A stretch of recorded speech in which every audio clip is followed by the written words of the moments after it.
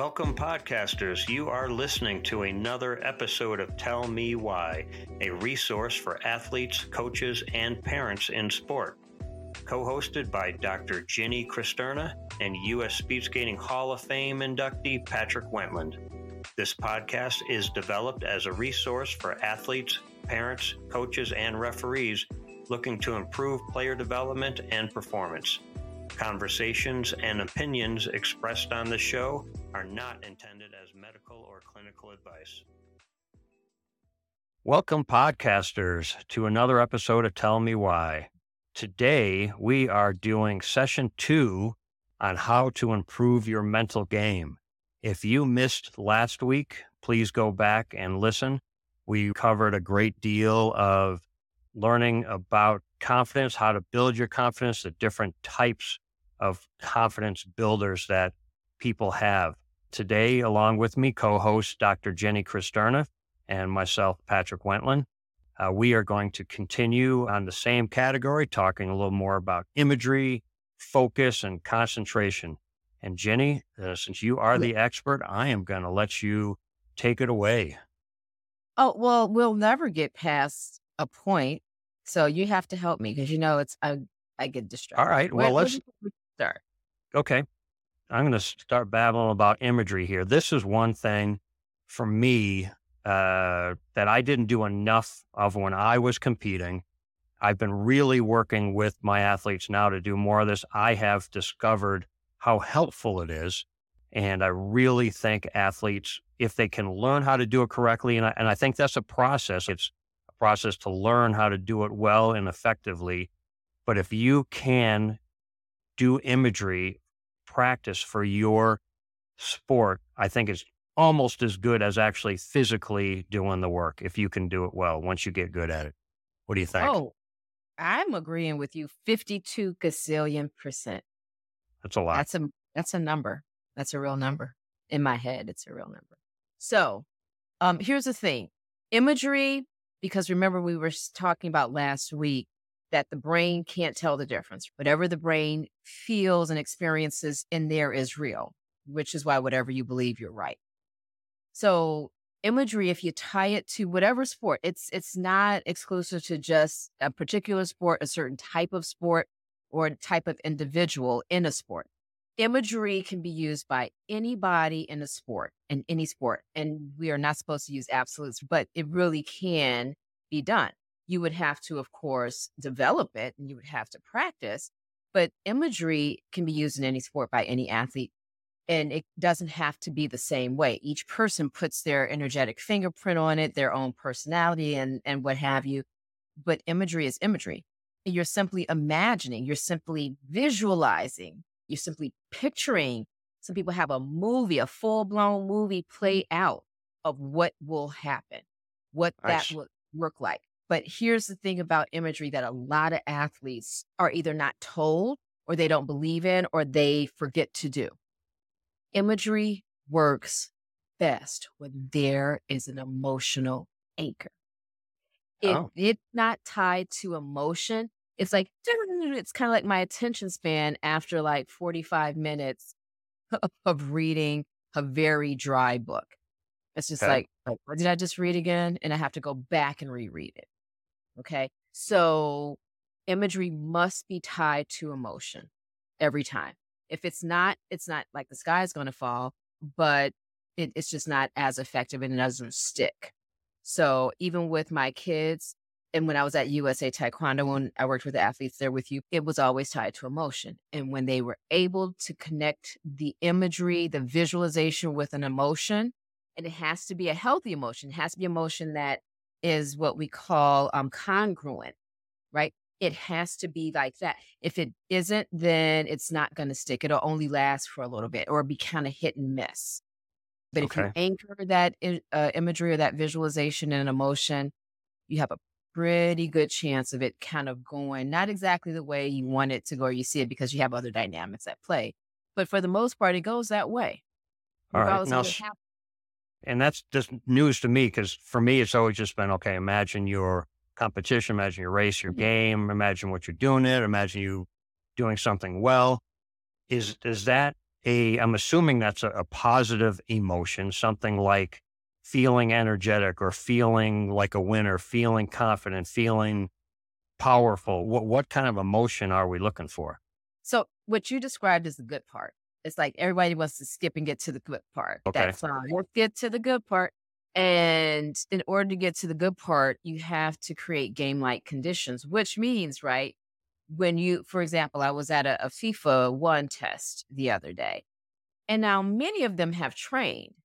Many of them have trained. They know it's a 10 lap interval training at the end.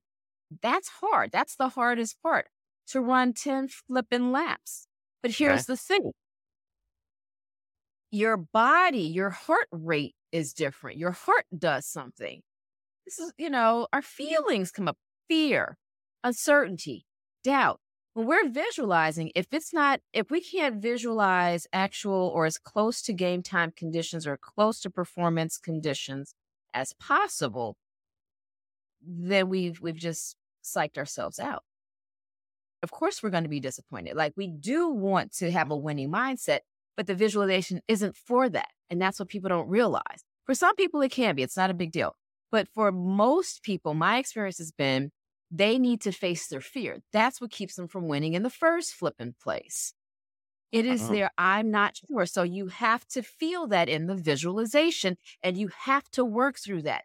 That is what gets you to the good part, that I am a winner because I've done it already. But if you've not faced that part, how can you trust that I'm a winner? all right. That's So, congruent. That's so dissonant.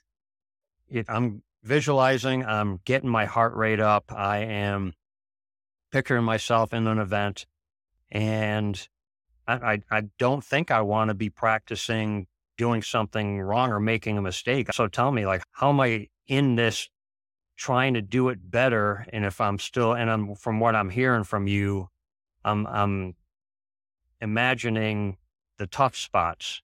I want to go right past that and just imagine everything working perfectly, and my Right. steps are down, I'm making the right moves and everything's flowing. But I guess you're right. I mean, you almost need to learn to deal with the negative or situations you're not ready for. Is that what you're So telling here's me? what, yeah. So here's the thing. Everybody kind of knows the situation. They kind of know the situation. And I'm just going to use taekwondo. Okay. We'll just take taekwondo, for example. What's the number one thing fighters in taekwondo, what's their greatest fear? Get knocked out, kicked in the head. Getting knocked out. Like, you can hit me in the head. That's the most embarrassing thing. Next to getting knocked out and waking up. That is always the number one thing. And that, even for boxers too, I don't want to get knocked out. So if you go, I don't want to get knocked out, and this is what I'm going to do to not get knocked out, that doesn't make sense. It's like, okay, my fear is getting knocked out. So who do you think is going to knock you out? Who is most likely to knock you out? Who are you the most afraid of? And that might not be the person that can knock you out. They might be 2 feet shorter than you, but for whatever reason, you're afraid of them. Maybe because they're smaller and they're faster, they can get in and kick you faster and just kind of boom, boom, boom you. So so what I do, and I'm telling everybody, so if you do taekwondo, feel free to create your own visualizations around this, because I'm going to give you the formula. So the formula is, I take an individual in, and you have to put them in what I call a trance state, which means one foot in the unconscious or the semi-conscious or the subconscious. The more developed an individual is in terms of an athlete, the deeper into the unconscious you can go. But a beginner athlete, one foot in the subconscious, so they're aware of these things, the fears or whatever, and one foot in the conscious world. They should be able to talk to you. So it's this delicate balance. But the point is you take them under, you get them in a nice relaxed state, give them a blank screen, and then you let their subconscious mind fill it. They don't have to do anything. So it's a blank screen. And then I always say, let the coaches' chairs appear, let the referees appear. You're at the table, the score table, you're at the table with your coach and your opponent. Who's your opponent? Instantly, the subconscious and even the unconscious will creep up, and it's so-and-so. Okay, and that's who you're going to fight in your visualization. Visualizations should not be in terms of prescription, it should not be so specific by the person who is guiding you. Okay. That doesn't help. You are supposed to allow that part of you that needs to be evolved, that needs to be healed, that needs to be addressed. That part of you knows exactly what that looks like, what that feels like. So you don't have to prescribe it for somebody. Even in the visualizations that I gave away for USA Taekwondo, it was always they see the face of the person. What Okay. do you feel? I'm So nervous. I'm And you have seeing to them. Go ahead. And you have to let whatever that feeling is come up fully.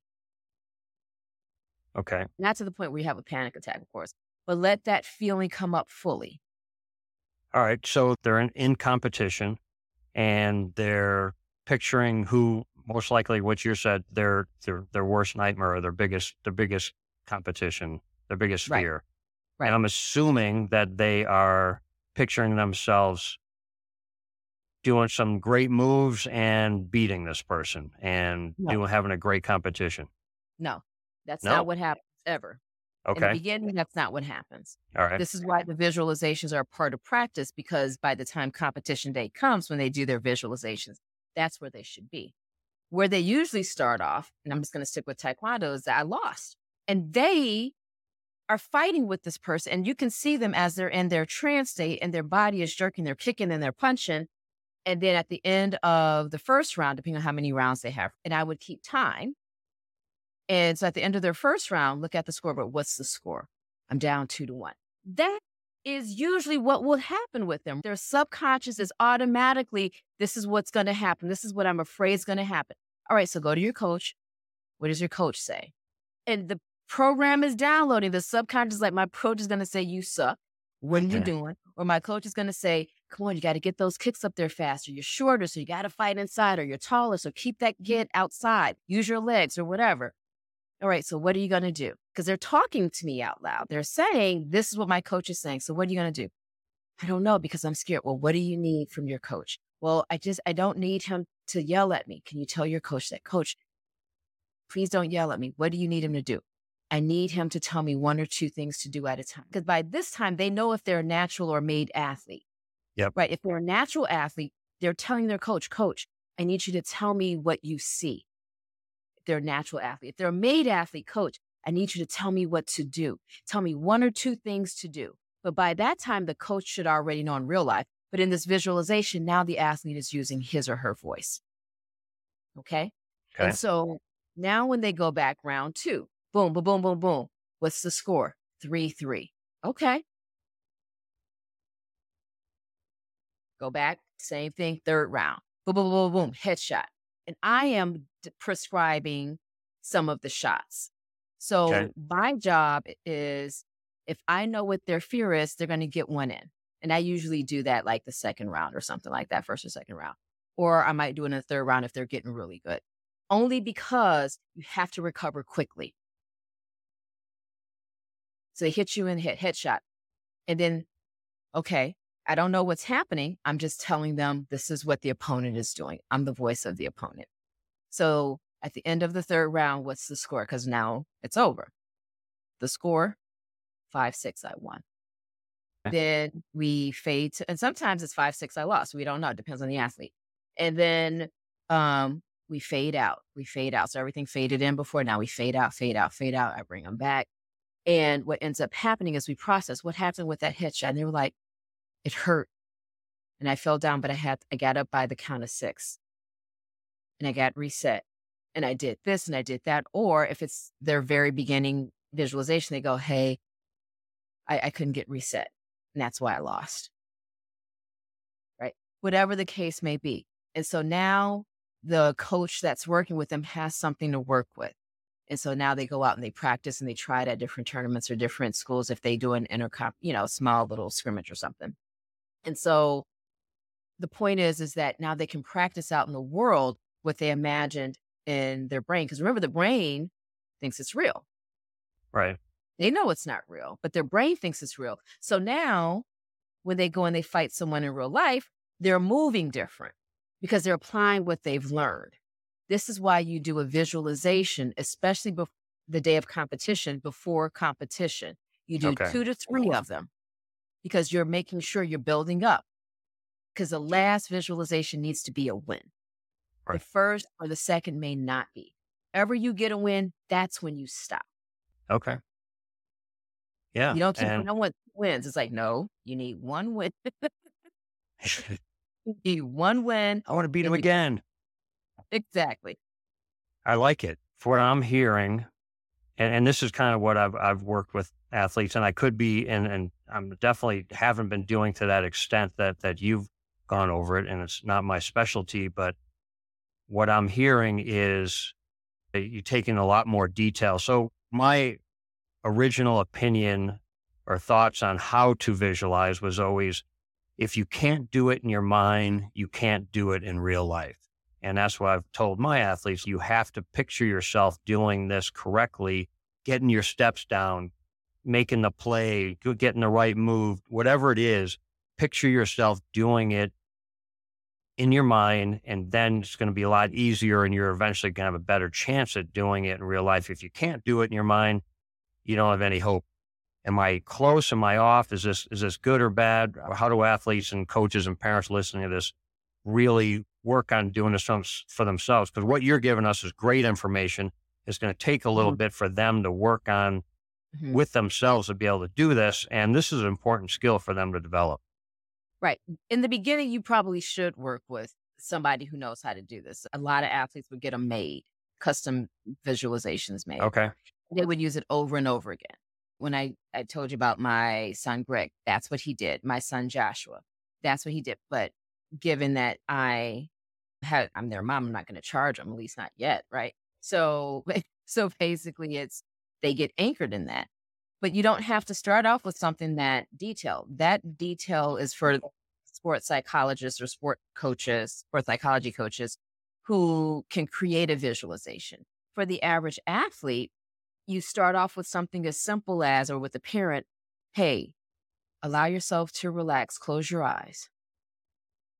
What are you hoping will happen? You start with something positive. I hope I win. Easy enough. Okay. I hope I don't fall or whatever. And then you say, okay, well, what is something that might happen? I might fall. You're easing them. They're relaxed, you're easing. What are you afraid of happening? It might be something like I'm afraid of losing. I'm afraid of falling and I can't get back up, or I'm so far behind that I can't catch up, or I'm Okay. afraid that if I fall, everybody's going to laugh at me. And then visualize yourself with each one of those small things. You're going to start off small, one thing, and then you're going to go deeper. Don't start with the deepest thing. That's like getting thrown in the deep end of the water. And then you go, now, what do you want to do? Then get back up. You might lose, but that's okay. You get back up Okay. and you finish. And so you have these small increments of facing your fears. And it's not that you expect to win in these visualizations. Towards the end, absolutely. But these small increments of facing those things that could go wrong helps you to become more comfortable in case they do, because now it's not going to stop you. You're going to get back up and you can catch back up. And this is why those motivational videos of people who fall during track and field season, during track, Yep. and they come back to win it, that's why it's so motivating, because they get back up and they won. This is how we face those fears. Like, that's not a big deal. Just like in Taekwondo. So you hit me in the head. That's 3 points. Nowadays, I think it's like 20,000 points or something. But you get back up and you fight again, and you get back up and you run again. You get back up and you make the shot again, whatever that is. You catch yourself back up. That is where a lot of athletes fail. They don't know how to face their fear. So when it happens and it knocks them off their pins, they quit.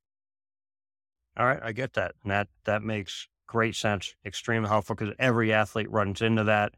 You have a situation you didn't expect, a situation you fear, a situation that you don't know how to react to. So developing that and again, learning how to do that in your head before you deal with it or after you've dealt with it in real life, training yourself to know what to do when it does arise. Right. Okay. And it's a lot safer because now I'm in my own space. It didn't happen. Out in the world just shut. Get some Okay. water. Yeah, and like I said, I've worked with my athletes, like, we only have so many hours in a day for practice time.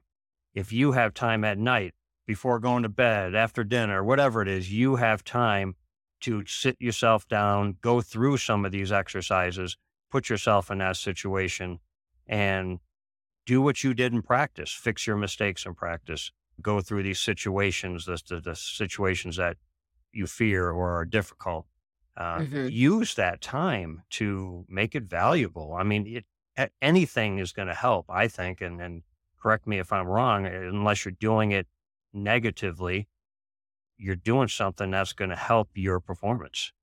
Right. It's not to do it to stay in that negative space, it's to experience what might actually happen so you can deal with it and choose something different. How do I handle this negative thing? Because I'm not going to stay here. Okay. And I'll give you all an example. I'm going to share, I'm a soccer referee. And so I referee semi-professional games. And I remember the first time I had a little bit of a whistle, right? There was a two-man system on a UPSL game. I was expecting to be AR. And I froze up, and some of the guys who used to like me as a fourth AR, because I'm just, taking cars and sending them on the field, they were like yelling at me. And they were like, how come you won't call that? And I was just like, because I didn't see it. Right. So I have one side of the field, Brett has the other side of the field.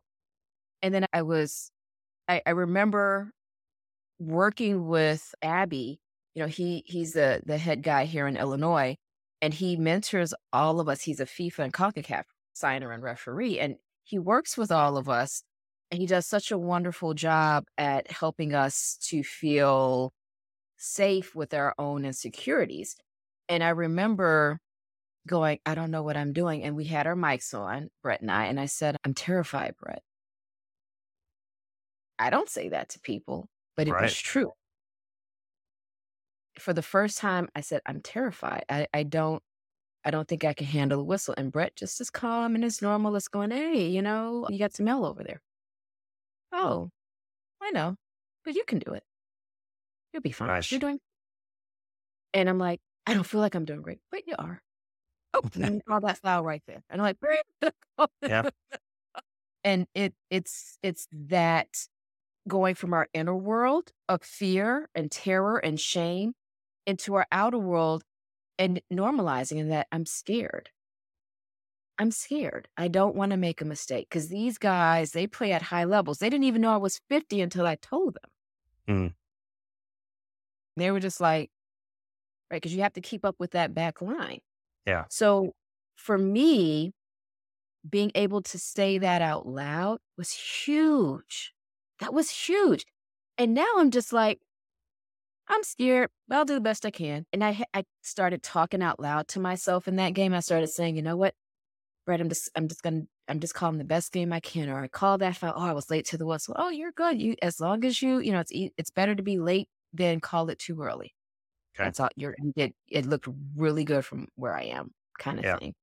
And so to normalize what we're feeling is so important for parents and for coaches to do for their athlete. And for athletes to normalize, this is what I'm feeling, and sharing that with people who can be responsive, not reactive, but responsive, not in a coddling, oh, it's okay, but in a, okay, so what's going on? Yep, that happens. Breathe. You're doing good. The reassurance, not saying, oh, everything you're doing is great, but the reassurance about the things you are doing well and say, oh, make that call, or, oh, make sure you do this. They have to be the thermostat, not the thermometer. Your Okay. coach and your parent, and this is for both the coaches and the parents and the refs too. They they play a huge part in how excitable or reactive an athlete gets. So when we're talking about imagery and focus and concentration, it's hard. Studies have shown that it's hard for us to think when we're stressed. The brain does something. It shrinks and it gets flooded. It doesn't shrink, but it gets flooded with all these things. And the ability to think grossly reduced. So this is why when kids go to school, if they're coming from homes or communities where there's a lot of stress and trauma and a lot of fear, of course they're not going to do well at school. They're worried about survival. So parents, coaches, and referees can be reassuring and still guide. I had a soccer game and I was centering at this one school. There was a coach who he was yelling, and I'm going to make up names. Mindy, come on, that's 7 touches. That's 7 touches on your toes. That's too many touches. That's 4 too many. Mindy got that ball off her toes after 3 touches. Okay. After that, he didn't say you were horrible or what are you doing, Mindy. He was very clear with Mindy.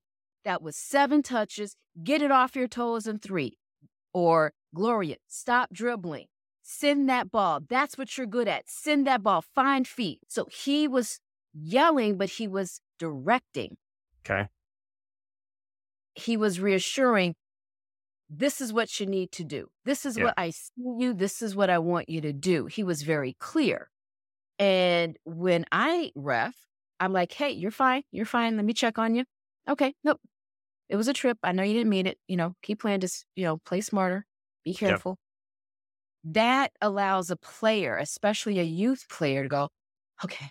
Because 9 times, they're not trying to. And I mean, not say 9 times. I've seen some girls soccer.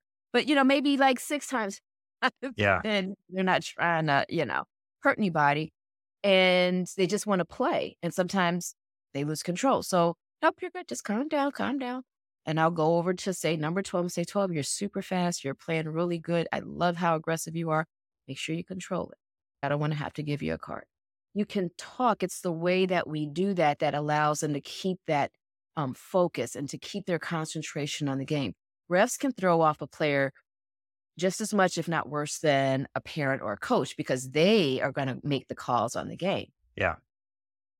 But if coaches and parents can work together to help that athlete stay focused on what matters, not coddling him, not making him or her think that they're perfect, but remind him, you're doing this well. This is what I want you to do now. Okay. That balances things out, and that imagery that they may have had in their head of the worst fear starts to diminish. It starts to soften. It starts to get diluted. Now it's not as strong because now the athlete can say, well, I'm not counting my touches. I don't know how to count my touches. Oh, okay. Now the coach has some information, has some data that he or she didn't have before. Right. He knows how to address that. There we go. And that's great. So really, and you kind of segued us into getting into focus and concentration, which is our next part of this. And that's another thing, especially when we're talking about younger athletes who have a difficult time focusing like a bunny rabbit. I mean, their mind's going a million miles an hour and going a bunch of different locations and just can't focus on one thing at once. It's hard to get a job done correctly for any sport if you can't focus on what you're doing. Right. Distractions from parents, from other players, from lights and sounds, from pressure, whatever it is, a really big part of being able to perform at a high level is being able to focus and concentrate solely on what you are doing, not on your competition or anything like that. Play your best game, make your best moves, and you are going to perform. Right. So many, especially younger athletes and big time athletes have a problem with this. Really, what do we do? Well, here's the thing, it's not that, remember, I forget, was it Iowa versus LSU? Was it Iowa? And they were doing that John Cena, that thing. Taunting, excuse me, is part of sport. And you're going to have people saying things. But there's always that fine line. Like, this over here is fine. Whatever. You know what? I can beat you. Well, if you can beat me, come on. That's one thing. Then you get, towards start inching towards disrespect. But one of the things I do tell people is that's their job. And if they don't get caught, you are stuck with dealing with it. Okay. Their job, when you are better than them or when they're trying to knock you off your pins because They believe that you may have something over them, or this is part of their strategy to get you distracted. They are going to taunt you. They just are. Oh, yeah. Your job is to make sure mentally you're like, right? Remember, I think I don't know if it was the last episode or the episode before last, I said, I remember in the taekwondo tournament, one of the coaches told their athlete, they said, he has to borrow your sister. He's like, what? And the guy got all upset and he went out there and he beat the crap out of the guy. And I was just like, you're his coach. He's like, I knew that would work for him. He would completely, really, I was just like, we should talk about that. And I remember, Whatever works. remember sitting going, okay, but it can work to somebody's advantage, but it usually works to someone's disadvantage because you can't play well when you're angry. Whenever there's that much heavy emotion flooding your body, your muscles are going to tense up. You're not going to see everything. You're just going to see red. Your ability to go from internal to external vision, feeling what's going on with you, seeing what's going on out in the world is going to be limited.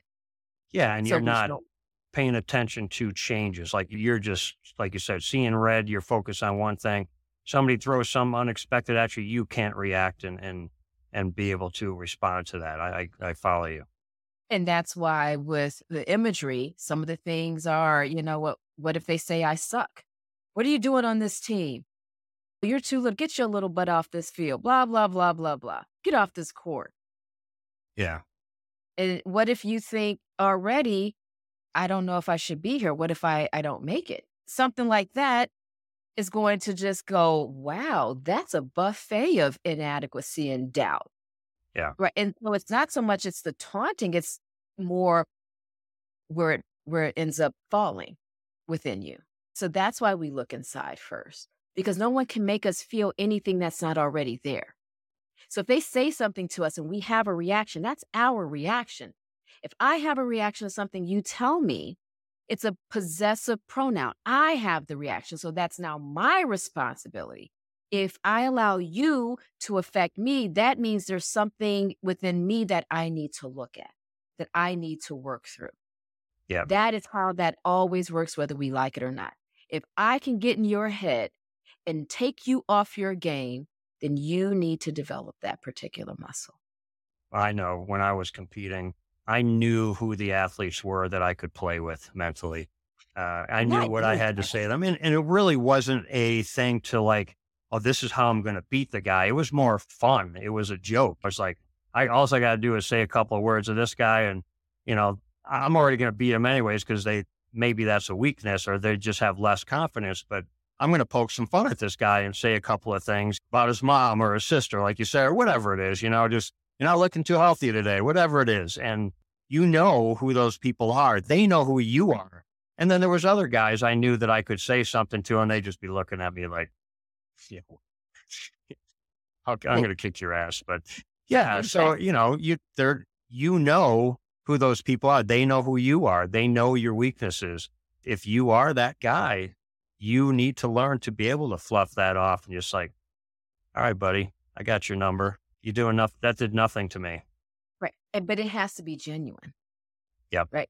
That dissonance can't be there. It can't be, I look fine on the outside and I'm like, whatever. But on the inside, I'm like, well, that's what kills us. That's what kills us every time. It's not fake it till you make it. When you're talking about your mental game, we will always see what's fake or not. Yeah. Always. I was watching some athletes. They wanted me to come out and watch some athletes. And I remember watching athletes and I can tell who was not going to make it. And I can tell it wasn't physical. I could tell that they're giving up because they didn't think they would get as far as they did. And they were happy with that. But you know what was worse? When they gave up right before the end. Okay. Because when they actually gave up, that's not the moment. The end, when they finally quit, that wasn't the moment they gave up. They gave up maybe 45, 60 seconds before then. See, that takes a minute for it. It takes a little bit for it to sit and sink and settle. See, people think that when we talk trash to somebody or somebody gets trash talked, that it happened right when they said that if it doesn't happen then they're like, whatever. Not true. Give it a minute. Let that sink in. Let somebody pass them. It'll sink like quicksand. Oh, yeah. So when we're talking about mettle, mettle, that mental toughness, we're talking about the ability to have such a rock solid sense of self. It's like a brick house. You can throw anything at it, it won't get through. It won't Yeah. knock it down. And that's what a lot of people don't understand. They spend all this money on equipment, which is good, on appearance, which is good, on fancy hotels and first class or business class flights, which is fine. It's comfortable. I prefer them. But never once do they invest in their head. Yeah. The thing that no one can see, but that is the Achilles heel for everybody. Oh, yeah. Everyone has a thumb screw. Not me. You just need to find it. I tell people that all the time. So what are some pointers we can use just to get someone started and focusing and concentration? Like I told you in previous segments where my coach used to have me go find a quiet space before your race, put your head down, put your music on, get your head together, picture yourself doing something in your race. Just Mhm. get your head where you are focusing and concentrating on what you have to do. Get rid of everything else around you. What are some tips we can tell our listeners out there to just to learn to get started on something like this? So before you can visualize, you have to be able to relax. So Okay. start off with some YouTube or, Apple Music free radio meditation, Alexa or something. And just close your eyes and relax. Just let your body relax. You can do that sitting up. And if you want to do it lying down, put on a timer or do it before you go to bed because you might fall asleep. But just allow yourself to relax. The second thing is learn how to breathe. You'd be surprised at how many professional athletes even don't know how to breathe. Yep. Now, if you're doing short distances and sprinting and stuff like that, you can hold your breath for the first 20 meters and then you can exhale. But if you're doing cross country or you're doing something where you're running more than 20 meters, that's gonna be hard for you to do. Your muscles gonna tense up because there's no oxygen going through it. Yep. Okay. So learn how to breathe. Okay. And Breathing then exercise is great. yep. And then find a meditation that incorporates breathing. Watch you reset your vagus nerve. All you need to do is breathe and relax to reset your vagus nerve. 6 breaths in, slow, hold it, 8 breaths in, out. And you do that, I believe it's 6 times. I do it 10. But you do that, uh, just say 10 times, and it resets your vagus nerves. It gets you to relax. Then you can start to go, okay, what am I afraid of? And write it down before you image it, before you visualize it, because you don't know what it is. You Yeah. don't want to just go into some 8th circle of hell and you don't know what's there. Write it down. Talk with somebody that you trust, your coach, your parent. Find somebody that you can talk about. "And this is how I feel about this. This is what gets me out of this good place that I'm in. And I don't know how to deal with it." And let your team help you. And if your team includes a sports psychology coach or a therapist, they can help you through that. Great. But that's how I have people start.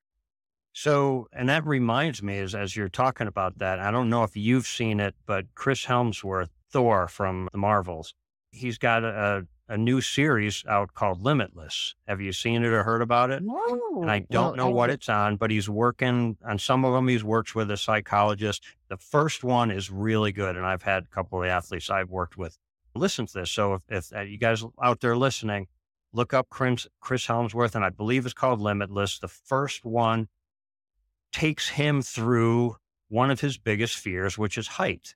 And they have him do this preparation to walk out across this beam on the highest building or tower in Australia. And he's over, as 100 stories or whatever it is. And he has to walk from one point on this beam out to the other point and back. And they take him through these breathing exercises, and they start him out with these other stressful situations, and they watch his breathing, they watch his heart rate, they do some comparison to show your vascular restriction, how it changes, how as you have a difficult breathing, how your veins tense up and tighten up and less blood flow. And actually, as he learned to relax himself and slow his heart rate down, the veins open back up, allowed more blood flow, able to perform.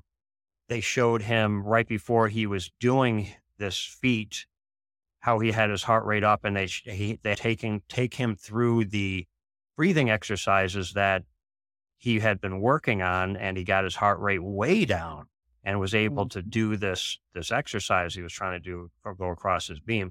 Yeah, if everybody hasn't seen that yet, it's really impressive. I like how they explained it. I like how they really went through the breathing exercises, very similar to how you explained it. I think they had 4 in, 4 out, and they had him like practice a square breathing and breathe in and breathe out the same way. Yes, it's very similar. So if people out there listening, they want to really get an idea on how to do that, that's a great video. And he's got a couple others on different things. I think he's supposed to do more actually as well. So a great source of reference for people to check that out. That'll be really cool. Yeah, I'm going to check it out myself. And one of the things that if you guys are looking for something that's a little more common to traditional practitioners that you might be able to use insurance to work through, emotional freedom technique called EFT. That's actually very helpful. I use that with some of my athletes, excuse me. And then the exposure therapy. So those are some things that you can do that if you have insurance, your insurance might pay for. And then EMDR, eye movement, rapid desensitization therapy as well. So those are things that, because very seldom are emotions around sport, just around sport, it's usually tied to something personal. So those are some actual specialties that you can seek out from providers to help you work through those too. So they always show up in sport, and you can always see them evolve when we play sports. So Okay. Wow, good stuff. Yeah. What do you think we can, as we kind of wind up here, let's go do a little recap for our coaches, athletes, parents, referees. Let's go back to Imagery first. What do we have for them as a takeaway that they can use to really develop these skills and get started with it and practice this sure. exercise? So for coaches and parents and athletes, relax. Do some relaxation meditations or visualizations, then do some breathing meditations and visualizations. But at the end of the day, don't just jump to the good part. It's fine if you have that as a visualization or as an image. That's completely fine. But you also have to find a way to face those parts that would throw you off from achieving that goal of winning. So, or being great. So you have to face those parts. And it's actually pretty cool. And it's a lot it's a lot safer to do it in an imagery or in a visualization in small pieces that we can tolerate. So finding someone for that piece is great, but for relaxing and breathing, there's tons of free stuff out there for you. So you can do that pretty easily. I would suggest that, because if you can manage your breathing, your body can do anything. Wow.